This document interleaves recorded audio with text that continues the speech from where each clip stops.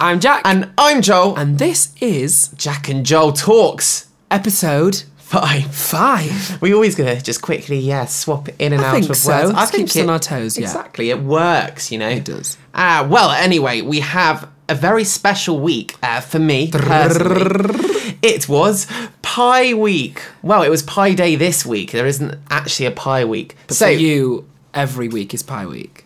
For me, well, P.I., not P.I.E. P.I. Now, what is pi? I can hear you all asking, perhaps. 3.1427, is that how it starts? It's close. The first three significant figures were correct. 3.147. Good. So if I was to say which day was Pi Day in this week, what was that's it? why, 14th of March. Right, because in America, right? Yeah, the month is 14. placed first. Obviously, in England, that doesn't quite work because we have 14/3. Yeah. Okay, so here's another one.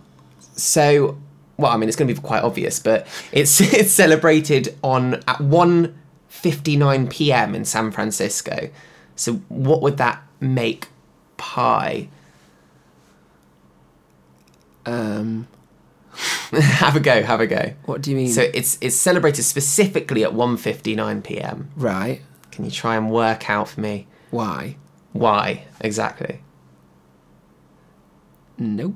Okay, well it's 3.14159 are the next digits. So when you display it in PST, from then I just made them up. You have made them up. There was like a 278. I mean, there will be at some point in it. Obviously, very good. Why? Because it goes on forever. So the combination is infinite. Exactly. There is every single combination of every single length number of digits that you can possibly imagine. So yes, those numbers will exist, but unfortunately not in the place that you expected. Okay. But that's okay. So I want to do a little podcast today. You know, we said that we were going to have good.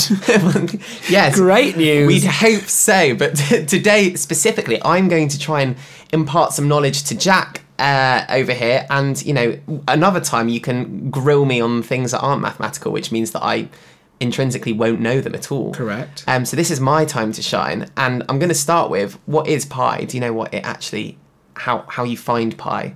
Oh, what is its significance I did at in the school. world? And it's to do with circles. Yeah. Well, obviously, pi r squared is the area. Right. So that involves pi. But no, I don't. So there are. I mean, you could say that you can find pi by working out the area of a circle and then dividing by its radius squared. That would give you pi. Yeah. But the most general way of finding it is it's just the ratio between its circumference and diameter, which when you actually think about it is quite cool because it's let's explain that. Circumference is all the way around a circle, and diameter is any line that touches. Not two sides. How do you actually say it? Touches 2 points of the circle and crosses through the centre. Very good. But what actually about it? So you said the outside, and you said the length. Good, it's the length, right? So a ratio is taking one and dividing it by the other. Mm-hmm. So what's interesting is if you take any circle, it doesn't matter how big, you measure how long it is around the edges, and you measure one side to the other, crossing the centre, which is the diameter. Take a division, and you always get this number one pi. Point to another, isn't it? Because you can't say there are sides in a circle. Well, you could say that there are infinite sides, actually. Okay, great, brilliant. But nice. It's a nice thought. I tried. Very good. So we're going to do a little bit, in celebration of Pi Day, some interesting facts about it. So obviously celebrated at 1:59 p.m. In San Francisco on the 14th of March. Yeah. Which means that we know pi already to how many? To 6. Or 5 decimal points. To 5 decimal points. Yeah. I think we can learn it to 9. That's my objective. One of my objectives. Okay. So I went on summer camps as a kid. I was pretty cool, and God, and one of the chants that we had on summer camp was chanting pi. Stop. Yeah. So it goes like this. Where right? was this? Was it in the middle of the woods where you just cast off? Yeah, well, Grew up with wolves. Yeah, it wasn't with other human beings. Right. I enjoyed myself, Sure. So it goes 3.1 is pi. 3.1 is pi. 3.141592654 is pi. Hey, 3.141592654 is pi. Hey. Okay. And I want you to learn that because then you'll know it to. Okay, how does it go? Well, I don't know about the song, but 3.14159. Oh hell. Did you say 2654 something like that? Yeah, 2654. Right. Okay. So let's try it together. This will be very quick if you've learned it already. 3.1 is pi. 3.1 is pi. 3.141592654 is pi. Hey! 3.14155. That's fine, let's move on. Wow, that was very fast. An impressive memory our Jack Remington has over here. We will not be performing that at any gigs in the future. Actually, it will be on our next headline tour as the finale. Which we might be Pi song. announcing soon. We may be announcing interesting bits and bobs soon. But anyway, so that's Pi, and hopefully you guys at home were singing along then, out loud in your car. I hope you weren't. I hope for your sake and everyone else around you. If you're in public. So, interestingly, Albert Einstein was born on Pi Day. Albert Einstein. Albert Einstein. You said ABBA.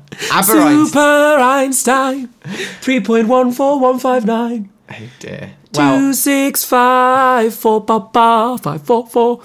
That's good though, I know it now. That's good, you do know it. I mean, the song worked. But yeah, Albert Einstein was born on Pi Day, which I think is pretty cool because obviously, as a famous scientist, he will have had some appreciation for pi himself. If not much, who knows how much? Who knows how much? He might have hated it. But talking about, unfortunately, talented scientists that have passed away, I thought it'd be important to mention that Stephen Hawking has, in fact, Hawking has passed away, which at 76. Obviously very upsetting, but still an absolutely amazing feat because he had very serious ALS, and he was actually expected to live a lot less of a long life than he did. So, and he also just has, I mean, the number when you're looking at obituaries and stuff, and you see the number of profound things that he said and discovered and did in his life.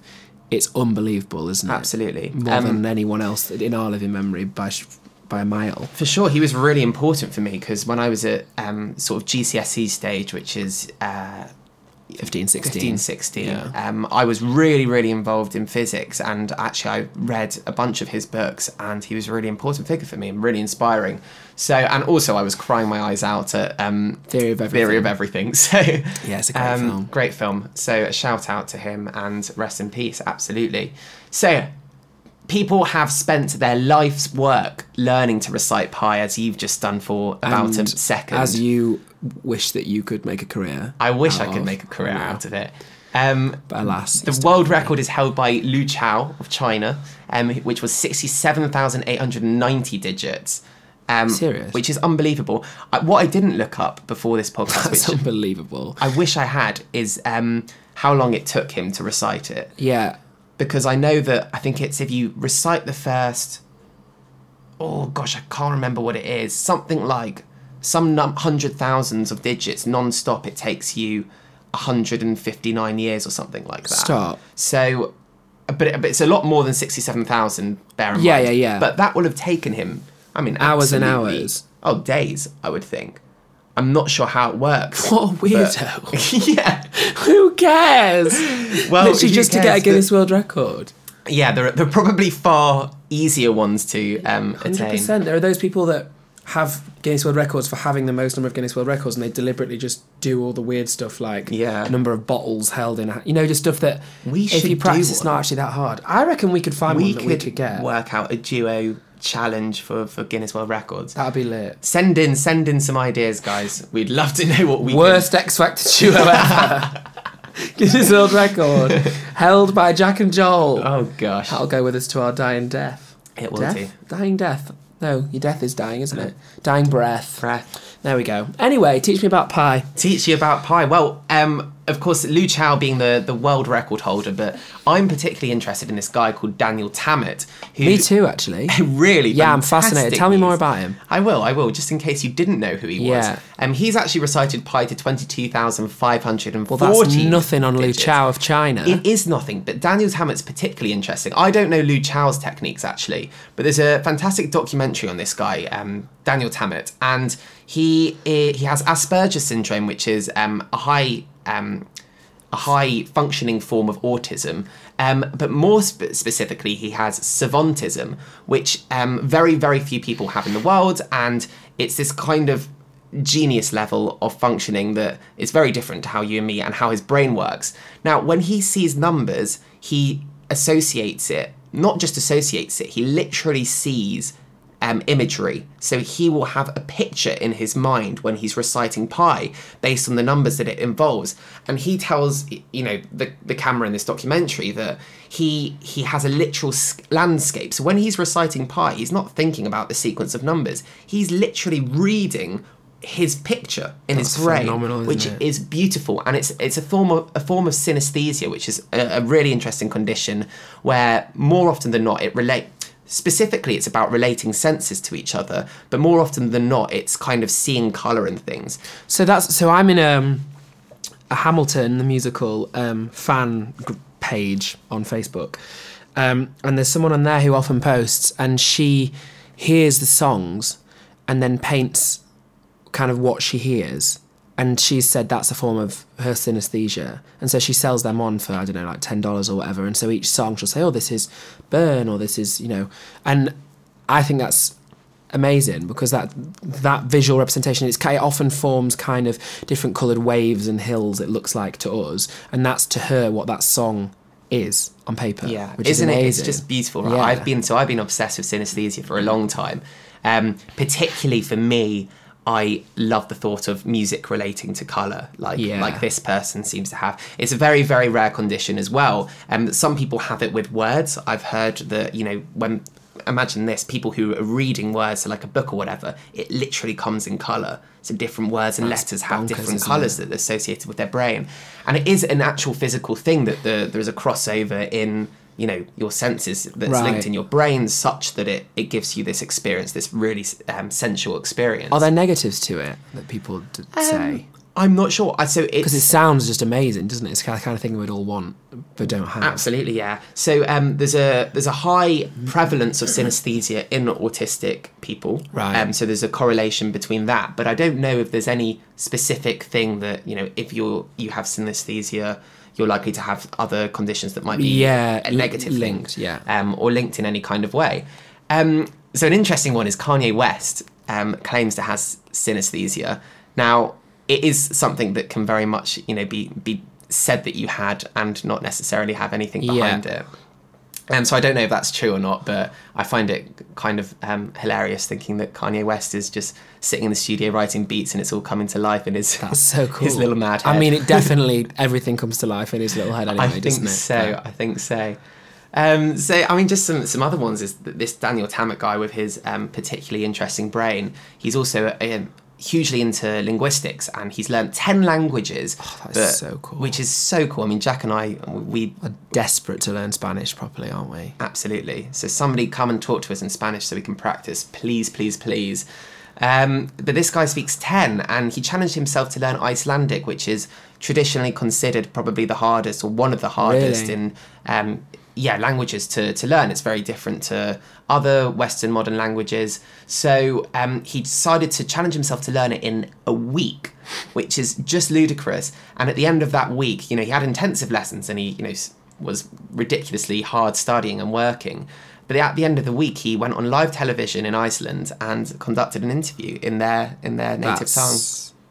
Wow. Just remarkable, no? So that reminds me of when we were in Bolivia. Yes. Oh my gosh.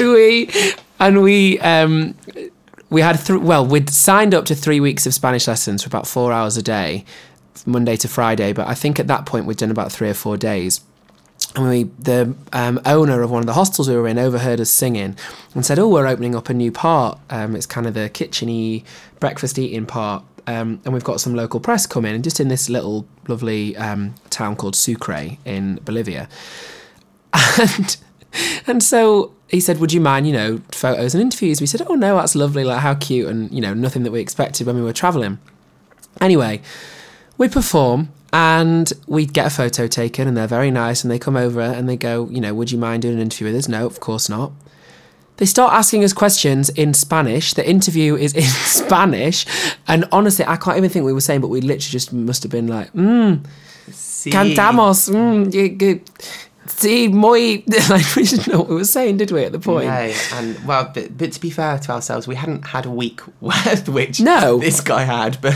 Yeah, exactly. If we'd That had must 2 more have been days, it, I we'd have been reckon. just as good as old Daniel Tammer. Absolutely, chatting back and forth. But we'll God, never know. I wish we could surface that interview at some point and I see wish we just could. what we were I wish saying. that was us. Imagine just going, even on a more attainable level of every 3 months, I'm going to learn a new language. Oh no, absolutely. But I mean, our Unbelievable. interview. I wish we. Oh, could if we could surface. find it. Yeah, I agree. Because that would be quite the YouTube video. I think. Correct. I mean, I'm currently out of little pie facts, but I think that's been an educational session for us both. Well, the nicest pie is apple pie. You think? I think No, I rhubarb. don't think so. I think rhubarb. Yeah. But not pie crumble. I wouldn't want Rhubarb rhubarb in a crumble, that's pie true. because if you think pie to me is that you have a soft topping. That's true. Apple pie is delicious. Apple What other pie's pies would you get? Well, yeah, because to be honest, anything, if I think apple and blackberry, I want it as a crumble. Pie. Banoffee pie is nice. Right, but not really traditional of the pie form. It is. It's more pie than... Anyway, thank you so much for tuning in for the 5th week. We'll be back, obviously, next week. Hopefully Jack will Maybe be I'll educating teach Joel me, yeah. about how to be stylish and popular. Wow. I can't wait, Jack. Nor can I. I'll have to get brushing off. You might Make you some might. friends before next week. Market research. Wonderful. Thank you so much for joining us, guys. We'll see you next time. We've been Jack and Joel.